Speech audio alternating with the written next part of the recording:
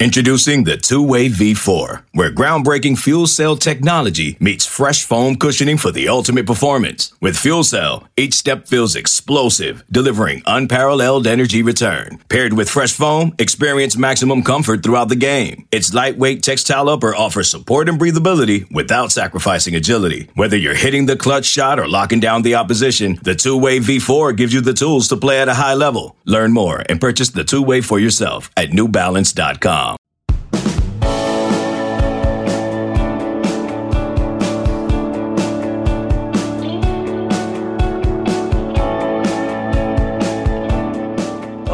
Commitment just ain't what it used to be, or is it? Welcome in. This is the Late Kick Extra Podcast. It is Wednesday. It is August 3rd, the year of our Lord 2022. Man, we're close. Either your camp is already open or your camp's open in this week. It's the time we have waited for, and we have not taken our foot off the gas, you and I, a single time in what the casuals would less lovingly refer to as the off-season. Yuck. Even whispering it makes me feel like I need to take a shower. We got a loaded mailbag this morning. I'm Josh Pate. This is the Late Kick Podcast, and it's the Late Kick Extra Podcast. We do one of these mailbag episodes per week. You cannot find this on YouTube. You can only find it here, and it's just a spillover. It's where I get to as many of the questions from you as possible, and we got a really good set of questions about commitment.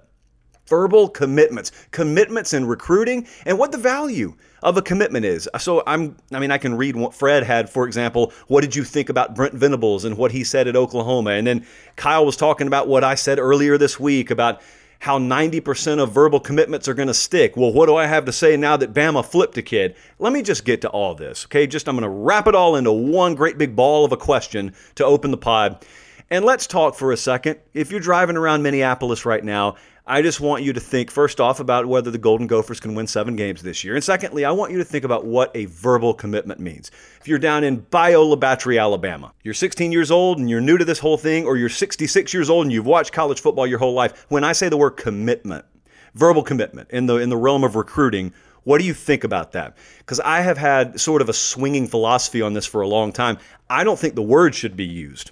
And that's my preface to get into this morning. So for the backstory, for those unfamiliar, Fred was asking about my thoughts on Brent Venables at Oklahoma. Brent Venables, I think it was a little while ago, but the footage of a press conference of his popped up for whatever reason on social media earlier this week. And he was talking about how if kids are verbally committed, then they shouldn't be taking visits elsewhere, and he's having to work on making sure if you're committed to Oklahoma, you don't take visits, and if you're going to take visits, don't commit to Oklahoma.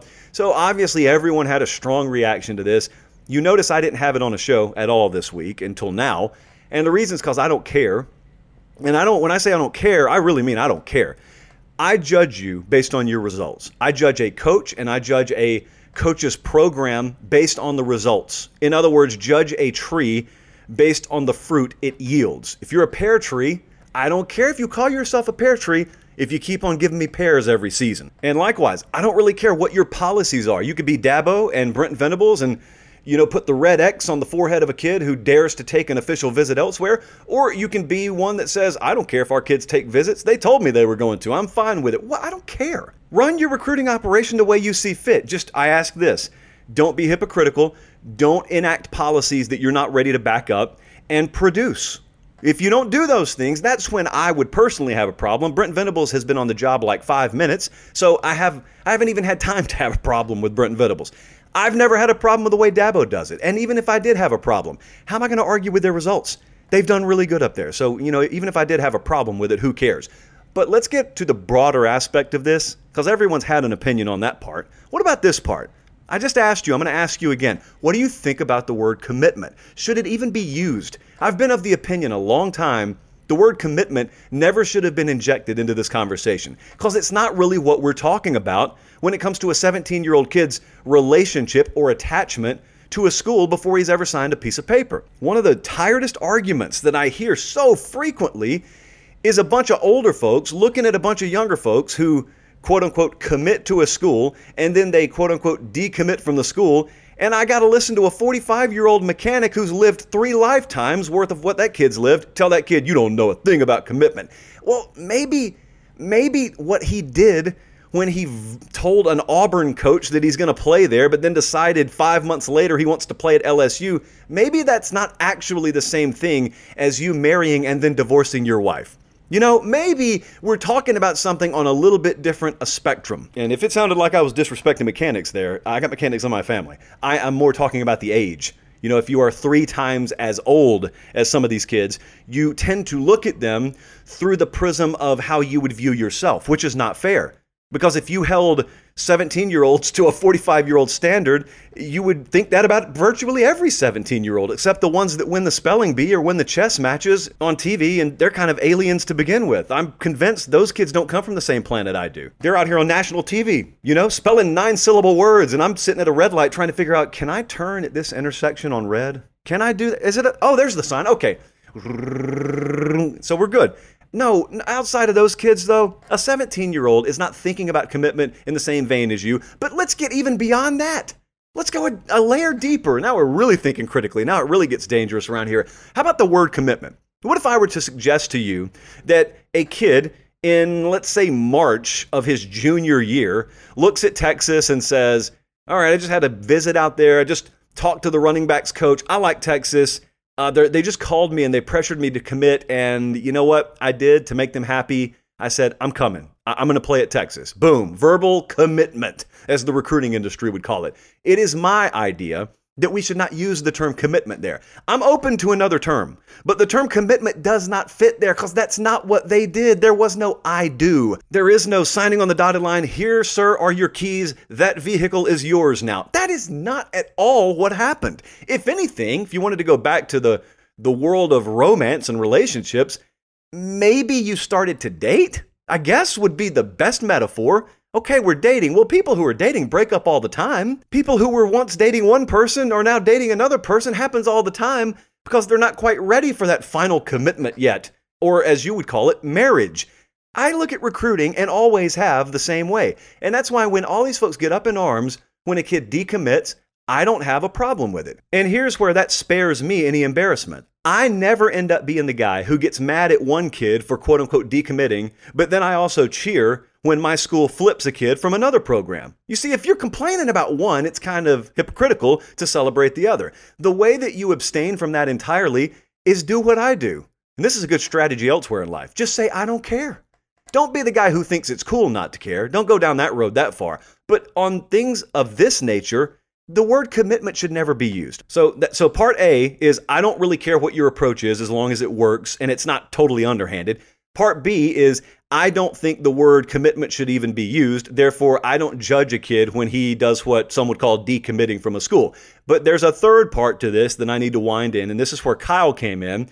And Kyle was trying to have a gotcha moment with me, and he failed miserably. I mean, your face is going to look like street pizza after this, Kyle. You're about to fly straight over the handlebars. And I hate to do it to you, but I know you personally, so it's okay if I drag you. I would never do a stranger like this. Kyle was asking about something I said earlier this week, too. I was reacting to a lot of fans who were in my DMs talking about Florida, starting to get on a roll. We gave Florida a lot of love on the Sunday night Late Kick Live because they're rolling in recruiting right now. And a lot of fans, I've noticed this, happens all the time. Their defense mechanism kicks in. So any non-Florida fan who was listening to that, their first reaction, their first guttural instinct is to come at me and say, well, none of it matters in July. Yes, it does matter. It matters a ton. And then they say, because nothing's official. Well, that's true. And you heard me just say 5 minutes ago, until they sign on the dotted line, nothing's official. Well, that's true. But we also have something else on our side. You know what else we have? We have data. We have research that we can go do, because I don't know if you guys were aware of this, but you could go back and you could track previous classes. So you can go see what the relative value of a verbal commitment has been, if that's what you want to call it. And since we have not come up with a better term on this show, for lack of a better term, I've got to call it verbal commitment. What does verbal commitment mean? How much value should be placed in it? How much should you care about it? If you're a Florida fan, how much does history suggest you should be excited about having these verbal commitments? Well, the answer is really, really excited. And if you're throwing out the defense mechanism of, oh, they'll all decommit, oh, it doesn't mean anything, you're just wrong. There's not opinion here. You're just wrong. And so I'm not going to bore you with all these numbers, but something to the tune of 90% of verbal commitments in July and beyond, or in August and beyond, stick with the class they're committed to. 9 out of 10, guys. Now, what I just said there is the vast majority of kids who are verbally committed to a school right now will end up signing with that school. But did you notice what I didn't say? I didn't say all kids. I didn't say 100%, not 10 out of 10. There are the exceptions. And guess who the exceptions usually align with? It's not NIL like you think it will be. It's not going to be someone coming in and buying a kid. In fact, it's the opposite. I'm going to suggest to you, you may actually see a higher stick rate than you used to, because kids who have committed early, in a lot of cases, whether it's underhanded or not, they have committed, and part of that commitment is an NIL structure attached to that commitment. So they have less reason to decommit in the future. But anyway, that 9 out of 10 figure, where does the 10% happen? Where's the 1 out of 10 happening? Or the 1.5 out of 10, maybe the 15%? Where's that going to happen? It's going to really be correlated with the apex predators in recruiting. Because Alabama can go in and offer a kid who's been committed to Ohio State or Michigan for 6 months, and there's a decent shot they're going to flip him just because they offered him. I mean, we just saw this happen with an offensive lineman this week. So that's the exception to the rule. So when Bama comes in and flips a kid, it doesn't prove my point wrong. It validates my point. That is the exception. That is the 1 out of 10. That's the whole point. Then you're going to have situations where you're going to have staff churn. Either the guy that I committed to gets fired, or the guy I committed to is about to move on, and maybe I'm less attracted to that program than I used to be. Yeah, that could happen, and it will happen. If inevitably, with every cycle, it will happen. That doesn't prove the point wrong. It validates the point. So when we start seeing half of a class flip, then you can come back at me and say, what's happening this year? And I'll say, I don't know. We need to dive into this. But that's not what's going to happen. I'll spoil the ending for you now. A vast majority of Florida's class is going to end up signing with Florida. And I will not hear a peep from the people running their mouth right now come December on the early signing day, come February on the second signing day. They'll be nowhere to be found. It's a myth. It's just fog. It eventually will evaporate. It's just into thin air. And you'll look around and say, wait, where are all the folks who were doubting this last July? They're nowhere to be found anymore. They disappeared. They were the fog. Jeffrey is next up. Hard transition there, I know. But hey, I'm done talking about it, so we move on. Hey, Jeffrey asked a pressing question, probably one of the most important that we'll have on the pod all year. Josh, is it really true that you wear makeup on air? Absolutely, Jeffrey. Absolutely. Now, when I first got in local news, true story here, the first day that I was ever in a TV studio was the day they put me on air. I had no formal training, no nothing. They took me, and if you could picture an entire den of wolves, they just strip you down and they toss you head first into that den and say, go get them. Well, one of the many things I didn't know, among others, such as how to read a teleprompter, is I didn't know you were supposed to wear makeup on air. I'm a dude. I don't wear makeup. I mean, that was as simple as that. Or at least in Harris County, Georgia, when you're growing up, that's as simple as it is. So I go on air. And I do my best. I sucked, but I did my best. But I come back to the newsroom, and there was a lady by the name of Dolores Washington, who was long time, tenured, came from the Weather Channel before she worked with us at WLTZ. She said, hey, you don't have any makeup, do you? I said, no, is this a joke? What's happening? She said, you got to get you some makeup. She showed me the replay. I'm surprised the viewer could even see my face from the glare coming off my forehead. So yes, Jeffrey, I do wear it. And you know what you should be doing? You should be thanking me. Now, those who listen to the podcast don't have to worry about what I look like. But man, if you could see the way those lights work on my forehead without makeup, or better yet, if you were placed in my shoes and you experienced it, Jeffrey, you would soften your stance on makeup really quick, my friend. I know I did. But that's not really the question you should have been asking anyway. The question is, since I wear it, are we going to start selling makeup in the Late Kick store? PateStateMaterial.com, by the way, open for business. And the answer is, I don't know. We'll see. Stay tuned. There's a lot of stuff we don't sell there now that we will sell in the future. I mean, if Kylie Jenner has her own cosmetic line, why in the world can't I? You know, I'm waiting for an answer on that. All right, back to college football here. Let's see. Scroll. Let's go with Stephanie's question. So Stephanie asked, would it shock you more if Clemson or USC won the national title this year? I think USC would shock me more, simply because of the line of scrimmage. And there's a lot of newness at USC that I think will pan out in time, but I can't be just totally sold on it confident in year one. But with Clemson, that's not a major rebuild or anything. They won 9 regular season games last year. We all know the reasons. I don't need to rehash the reasons. But to me, it's as simple as looking at Clemson and saying they got the best defensive line in the country, probably. They have, if not a quarterback that can win it for him in DJ, they've got Cade Klubnik as a backup, and one of those guys I could easily see being good enough to win the ACC. And then anything happens, as we've seen in the past, once Clemson gets in the playoff. So that's not a path that is really hard for me to paint. It's a little bit harder for me to paint the path for USC because, Stephanie, you didn't ask about the playoff. You asked about winning a national championship. And sometimes that sounds like an either or, it's just interchangeable. It's not. It is so not, guys. Think about the difference for Cincinnati and Michigan last year. Making the playoff versus trying to win a title once you get in the playoff. It's like a whole new task. It's like a whole new challenge, a whole new mountain to climb, getting that title once you get in there. Because chances are at least one or two teams are going to be elite. And last year you had a couple of them, and neither Cincy nor Michigan were ever going to do anything against Georgia or Bama. So ask ourselves this. If we assume that one or two teams who are elite get in the playoff this year, and maybe they're USC and Clemson, maybe they're not, but if Clemson or USC had to face one of those teams, what does it take? It takes a certain caliber of player along the lines of scrimmage. It doesn't matter what else you have. It doesn't matter what other ornaments on the tree you have. If the tree doesn't have a good base on it, it's just going to get sawed down. It's going to get tossed in the wood chipper when you go up against teams that do have that depth and that overall top-level talent along the offensive line and defensive line. So because of that, Clemson's the only team out of those two. To me, there's not an option for USC to be able to do that this year. And that's even if Caleb Williams plays very well. That's even if those wide receivers do pan out. That's even if Travis Dye is over a 1,000-yard rusher again this year. All those things could happen and USC not be a title contender. It's unreasonable to expect them to be a title contender. I don't know many Southern Cal fans who I've interacted with who do expect them to be a title contender on the national level. Now, if everything goes right, they could win the Pac-12 title, and I think they get that. But anything beyond that would be one of the wilder coaching debuts in the modern history of the sport. Jacob, next up. Jacob's asking about a question that we had on Late Kick the other night. He said, I saw you say that you probably won't be at the Georgia-Missouri game in Week 5, but you didn't really say where you will be. My first question is, what is this year's tour name? My second question is, what's your best guess as to which game you will be at?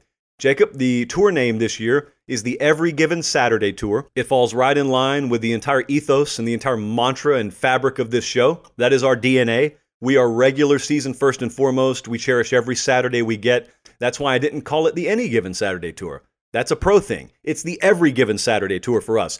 So that's the tour name.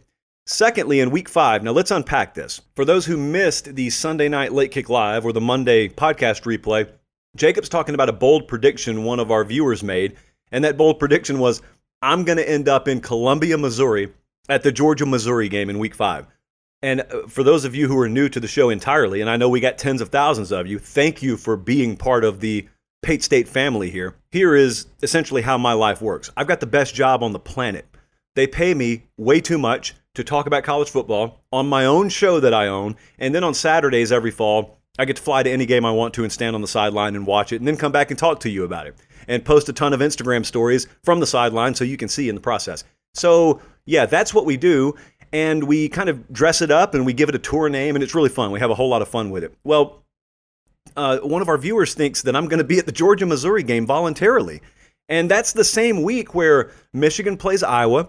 I think we have Oklahoma State on the road at Baylor. We've got Bama at Arkansas. There were a couple of more. I can't remember all of them. But anyway, I mentioned the games that I need to mention because my guess right now is I'm going to be at Michigan, Iowa. Now, that's a guess. Obviously, it's subject to change. But think about this. I've never been to a game at Iowa, and that matters. We want to be at the big game. We want to be at a big atmosphere. I want to see as many venues and as many teams in a given year as possible. We obviously don't want to go somewhere where there's a likelihood of a blowout, and I don't think any of those games are likely to be blowouts. But also, how many more times do I have an opportunity to see Iowa and Michigan in the regular season? Because I can see Bama. I normally end up seeing Bama 3 times minimum. I can possibly have the chance to see Arkansas a couple of times this year. And that's why Bama at Arkansas, it may not end up being the game we go to that day. It may very well be, but it may not. And so I'm looking at Michigan and Iowa. Michigan has such an easy September. They're going to be undefeated in all likelihood when that game rolls around. Iowa, if Iowa beats Iowa State in Week 2, their only other games before the Michigan game are South Dakota State, Nevada, and at Rutgers. So it should be an undefeated versus undefeated matchup. Now, here's the trap some people fall into when I talk to them about this. They think about it and they say, why would you go to Iowa? That's going to be like a 7 or an 8 win team this year. No, guys, that's not the way to think about it at all.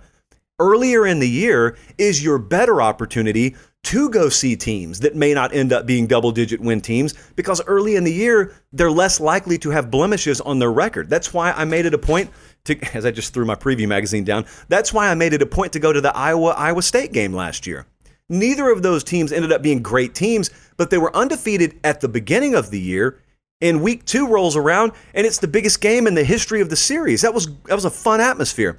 This Michigan-Iowa atmosphere, potentially, if that's undefeated versus undefeated, man, and that's the first road game for Michigan, and it's the first big conference game for Iowa, that could be a raucous environment. And like I said, I've never been to Kinnick Stadium before. So that's definitely a place I want to get to. So my guess is Michigan at Iowa.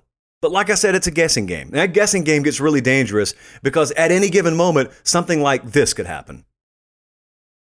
Hey, I'm Ryan Reynolds. Recently, I asked Mint Mobile's legal team if big wireless companies are allowed to raise prices due to inflation. They said yes. And then when I asked if raising prices technically violates those onerous 2-year contracts, they said, "What the f*** are you talking about, you insane Hollywood ass?"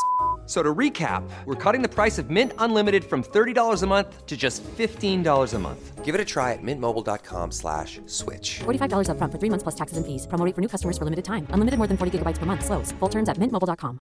Old Man Winter here. If I had it my way, it would stay winter all year long. Short days, wind chill, black ice, and a good polar vortex. Oh, heaven. Wait, is it getting warm in here? Your cold snap is over, Old Man Winter. Spring has arrived. Spring. Spring is here, which means it's the perfect time to get away in the Hyundai you've always wanted. Visit the Hyundai Getaway Sales Event, where you can get great deals on all of our award-winning Hyundai models, like the tech-filled Tucson and Kona, as well as the spacious Palisade. Enjoy wherever you go with the peace of mind that comes with America's best warranty and 3 years or 36,000 miles of complimentary maintenance. But hurry in, these deals won't last. Add more joy to your journey at the Hyundai Getaway Sales Event. Now get 0% APR or up to $1,500 bonus cash on the Hyundai Tucson. Now, during the Hyundai Getaway Sales Event. Offers end soon. Call 562-314-4603 for details. It's too easy at this point. I need a new challenge. Because fooling you with the ad break, if we're just being real with each other, has kind of become one-sided. None of you saw that. None of you saw. Inevitably, it's only like a 40-minute pod, so someone's just going to randomly guess when it's coming. I mean, people win the lottery all the time. That doesn't mean there's skill. There's no skill in knowing when that ad break's coming. You know how I know that? Because I don't decide when it's coming until right before it does. As you can tell, we're really structured around here. Richard is next up. Richard asked a very intriguing question, and it kind of got seen already in the Big 12 last year. Richard said, do you think USC and UCLA are going to face increased hostility on the road in the Pac-12 this year because they're leaving? Richard, the answer is yes. And I think if you ask Texas or you ask Oklahoma, they faced this last year, and it wasn't just on the road. That's when the fans can get involved, obviously. But I think you saw inspired efforts from just any game that OU and Texas played in conference last year. And I expect that to be the same out in the Pac-12, because you got to understand, those players, they understand this stuff. Those players are not just pawns out there that look around and say, oh, well, media rights, conference realignment, it doesn't affect us. Well, absolutely, it does affect you. It affects the spotlight. It could affect the amount of opportunities you're going to get financially. It could impact, especially for the future, the value attached to your name. Think about this. If you're a player at, let's just say, Washington right now, growing up, you have come to understand that attaching former Pac-12 football player at University of Washington to your name gets you opportunities long after your playing days are done. It could be on the speaking circuit. You know, it could be in marketing opportunities. There's so much out there. There's so many doors that get unlocked for you once you have lived that life. Well, there is very much a diminishing return on the value of calling yourself a former Pac-12 football player, as the reputation of the Pac-12 potentially takes a hit down the road because the USC Trojans and the UCLA Bruins saw fit to up and leave. Now, I know that you don't necessarily sit there on your couch on Saturday and think in those terms, but I can promise you those players do. And those players, from coaches looking for an angle to get their guys motivated, are reminded of this stuff. And I say that with conviction because I have it on good authority that certain programs in the Big 12 have been using this tactic with their locker room to get them ready and add just a little bit of extra juice into the effort that they're going to get from their guys when they go play OU in Texas in the Big 12. So yes, Richard, I do think it's going to matter. Now, what you can't know, I say this all the time, what you can't know is, well, how many points is that worth? Is this team all of a sudden going to score 34 instead of 27 because they're mad that USC is leaving the conference in 2 years, whenever that is? I have no idea. But I do know in the aggregate, it will matter. I certainly think when you look back on this season, you will have had enough of a case study to say, "Ooh, man, you know what I've realized? Teams really took it extra serious when they played USC and UCLA this year." Seth is next up. Seth asked, for all the talk you've done about how the recruiting dynamic needs to change in the state of Florida, are we starting to see it happen? Cristobal's got Miami rolling. You've talked recently about how Billy Napier looks to be turning things around at Florida. Are we seeing the shift in the Sunshine State? Yes, I do think that's happening. Was planning on doing a segment on this eventually. I wanted to give it a little break. I can't talk about the state of Florida every other week on the show, but if you're asking about it, I absolutely can. Yes, Seth, I think that's happening. And here's the $1 million question. Is Florida State going to join the party? It's not necessary for all three of them to be recruiting at a high level. I think it is necessary for at the very least one, and more preferably at least two, to be recruiting at a high level. And like I'm saying, I'm not trying to put the cart before the horse here. I'm not trying to say, all right, after you get a few verbal commitments, then everything's turned around. But I also am not saying it's meaningless. So there's a healthy balance here. I think when Florida just landed 4 4-star commitments in the span of a week, that's not nothing. That is something. And when Miami has been getting the overall traction, just the general traction they've been getting in recruiting under Cristobal, that's not nothing. That very much is something. And there's no reason to think it's going to slow down. It's not a mirage. It's not like fool's gold. No, if nothing else, they're going to continue to recruit at Miami. And I hope that we end up being able to say the same about Billy Napier in Florida. But the point there is, Seth's asking about a very, very long-held belief by myself that the whole big key to unlocking or reestablishing some really good, sustainable competitive balance in the sport is for teams in Texas, California, and Florida to keep more of their talent home. And the simple reason for that, I'm not going to take 5 minutes to talk about this, but the simple reason for that is ask yourself who's been dominating the sport. And when you answer teams like Alabama, go look at their roster. Are those guys all from Mobile and Montgomery and Birmingham and Huntsville? Of course they're not. Some of them are. Many more of them are from South Florida. Many of them are from Texas. Bryce Young's from California. So they've gone to those states. Ohio State's done it. Georgia's done it. Clemson's done it. And it's no coincidence. Those teams are right up there in the hunt every single year. So just ask yourself rhetorically, how much would it change the landscape if Miami or Florida or USC or Texas or A&M or all of them were recruiting in the top 10 and a couple of them were in the top 5 every cycle? Because there's no reason for them not to be. And the answer, friends, is you would have two things happen. It would be a chain reaction. You would just flat out see those teams get better. So Southern Cal or Texas or Miami, they would be more competitive on the field, which in and of itself would yield to a more competitive conference race. But then the other thing that would happen is you would have 1 or 2 less kids per team, per cycle, going to places like Ohio State, going to places like Alabama. And all of a sudden, you get rid of what you currently view as super teams, and you just have a bunch of really good teams. And that kind of leads us into the last question. So I'm going to get over to Michael's question here, because Michael was asking, Michael says, I'm a college guy, and I've heard about the 07 season, but I've only seen clips of the 07 season. From your perspective, if you lived through it, which I assume you did, thank you, Michael, what was so special about the 07 season?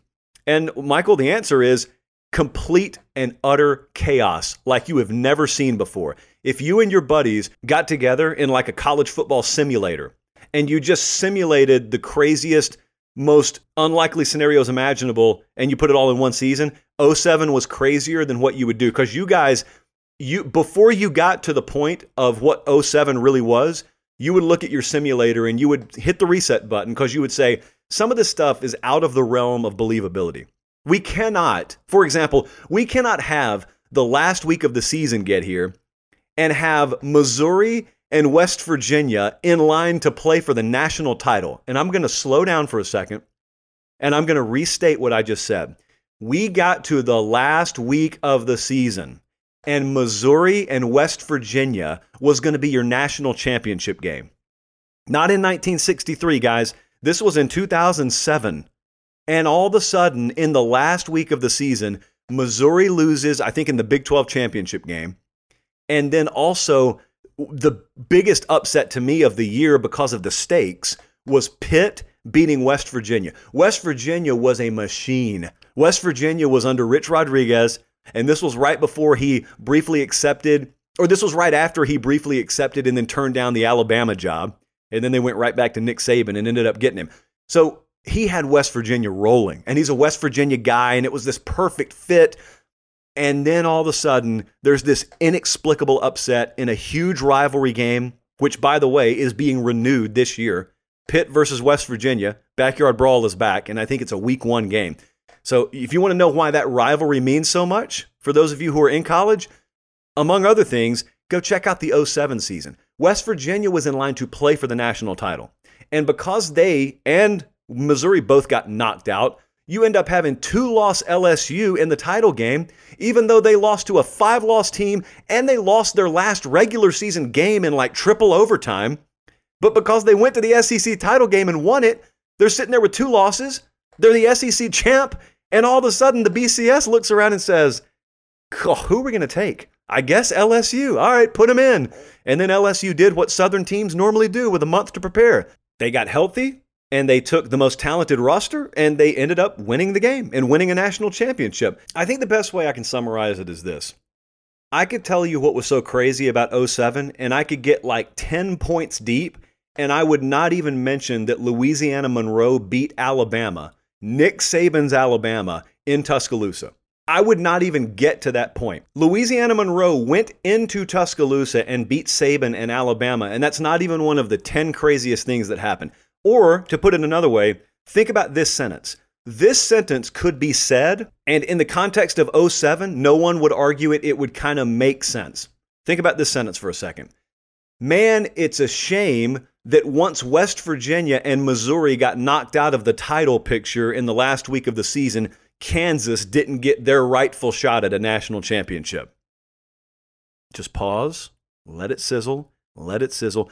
Yes, that's where we were. That same Kansas team that hasn't won more than 3 games since 2009, in 2007, was in the national championship picture. They were a top 5 team.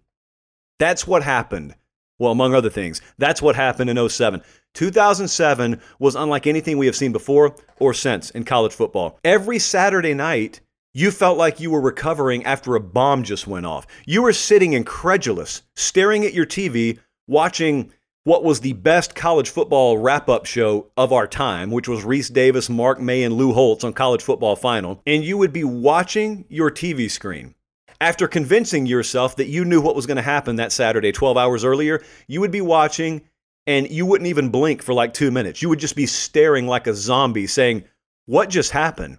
And sometimes it's because your team got knocked out. Sometimes it's because you lost your entire month's rent because Illinois beat number 1 Ohio State. Guys, Illinois won the Orange Bowl that year. I didn't even tell you that. Illinois, University of, in football, won the Orange Bowl. I didn't even mention it. That's kind of like the Bama thing. App State beat Michigan to start the season. I didn't even mention it. There are so many things that happened that year that in any other year would be the craziest thing that weren't even top 5 or top 10 in 2007. So I know it sounds like a movie, but it really happened. I was happy to have lived through it, but I was not without being victimized. I caught some strays in the wallet that year too, but man, that 2007 season, completely and utterly crazy. Hey, PateStateMaterial.com is open for business. The Late Kick store, we finally got it up and running, and I'm finally able to keep it open now. We're stocked up. We've been doing phenomenally there. So obviously, thank you for that. And also keep an eye on the store. New stuff is coming that I think is going to be better than anything we even have in there right now. So keep an eye on it. I'll make sure to tell you. Follow the socials at Late Kick Josh. I am so excited about camps opening up. So excited. Here's the other thing you need to know. And this is a little shopkeeping I'm going to put on the back end of the show. We are not going to have an episode of Late Kick Live Thursday night. And here's why. Our staff, starting this Sunday, will not have a day off until Thanksgiving. We will grind 7 days a week, and we love to do it now. We love to do it, but it is taxing. All I have to do is talk. Some of these guys, they're in editing bays 13 hours a day, and it sounds like it's easy work, but it's really not at all. So we're taking a couple of days off. I'm going to go home for a couple of days, back to Columbus, or back to Harris County, sorry. And then we're going to hit it Sunday, and we're starting 3 shows per week, Sunday, Tuesday, and Thursday. That starts next week, and we will not let up until the season wraps up. And that's the way we like it, and that's the way we built the show, with you in mind. Thank you so much. Keep telling friends, keep telling family about the show. We're not paying anything to market. You're making it so we don't have to. Thank you for that. For producer James today, producer James on the scene, I'm Josh Pate. Thanks so much. Have yourselves a great rest of your day, and God bless.